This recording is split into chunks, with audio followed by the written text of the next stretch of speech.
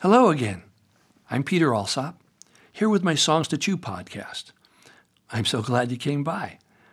For today's Song to Chew, I borrowed the tune from a song written in 1876 by Henry Clay Work, My Grandfather's Clock. It's a standard of British brass bands and also popular in bluegrass music. You'll probably recognize the tune. But it's not about my grandfather, it's about my dad and my childhood. So, here from my Fan Club Favorites album, and also my Songs on Sex and Sexuality album, let's listen to My Father's Top Drawer.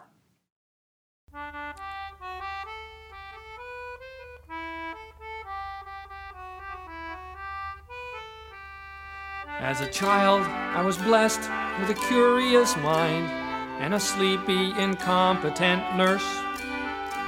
One day, I discovered my father's top drawer, where I found my old man was perverse. It's a wonder I turned out as well as I did. I'm not nearly as warped as before. I'm not sick, God forbid. I was only a kid who grew up in his father's top drawer. There were devices and diagrams, naked toy dolls. There were magazines and pictures and cards. And a pen with a lady when turned upside down who discarded her black leotards.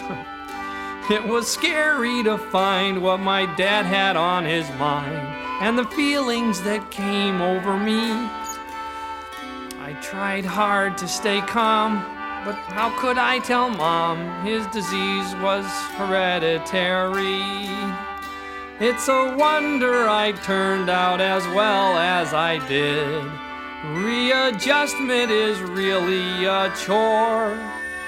I found Pandora's box there under his socks when I opened my father's top drawer. There was a hot water bottle with buttocks and breasts, an amazing assortment of smut. That pornography there under his underwear got me into this sexual rut. I grew older and brought home all my friends. We'd sneak in and spend long afternoons. And I never got caught, though I think my dad knew I was selling them his long white balloons. It's a wonder I turned out as well as I did. Now I'm older and I know the score. I've got kids of my own who'll be pure when they're grown, 'cause there's a lock on their father's top drawer. That was Bob Webb playing with me on his dual concertina. I play my treble concertina, my dulcimer, and the penny whistle. I love using humor to address loaded subjects because it gets things out onto the table where we can see them, and they can be explored and reconsidered.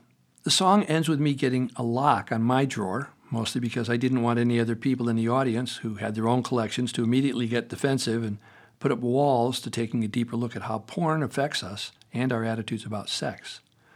Some kinds of photography can be arousing without being demeaning to anyone, of any gender, race, or sexual orientation.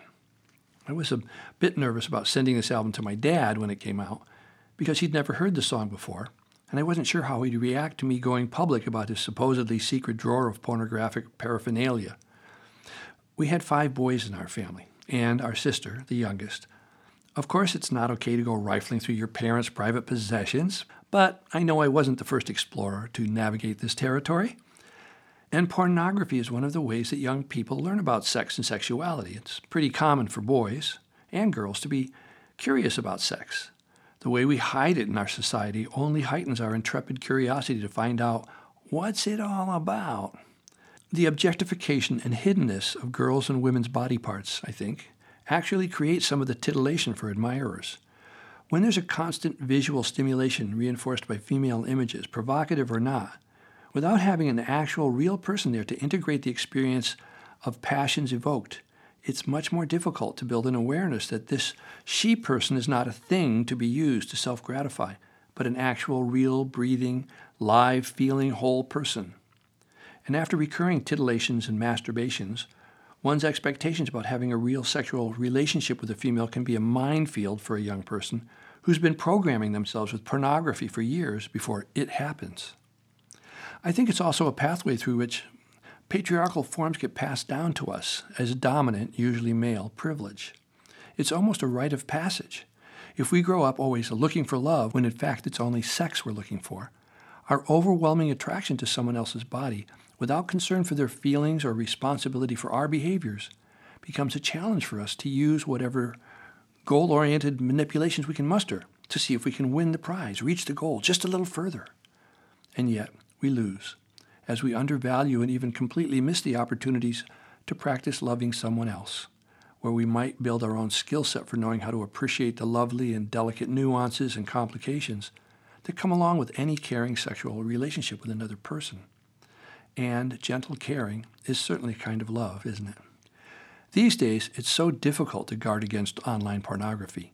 We may have all the safeguards in place to protect our kids or grandkids from seeing something disturbing that they're not yet ready to see. I think the best protection for that is to make sure our kids can always feel like we are a safe person to come to with any and all questions or concerns that they have.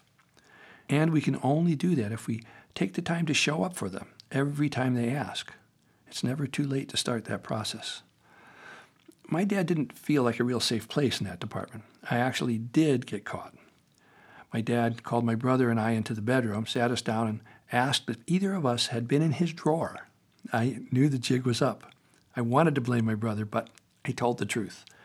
I even told him about distributing his condoms to my friends. My brother also pled guilty. Actually, I always thought we got busted because my brother didn't put things back exactly the way he found them. But now that I think about it, maybe it was me. Dad might have been counting condoms. Geez. Well, to his credit, he said he wasn't going to punish us because we told the truth. Pretty good, huh? I was so relieved. I thought we were going to get room detention for 3 or 4 months. I've always told the truth ever since then. You believe me, don't you? Okay, that was a pretty short song, but as you can see, there are plenty of ideas and topics to chew on here. We'll stop here for today, but you can still think about it if you want. Hopefully, you found this podcast informative and entertaining. I'd love to find a sponsor who could help defray some of the costs of putting this together every week. If you're interested and would like to support my work, and maybe you have some funds left in your advertising budget, please write to peter@peteralsop.com or check out my Patreon page at patreon.com below. Thank you for stopping by. I'm Peter Alsop. I'll see you again next week. Bye for now.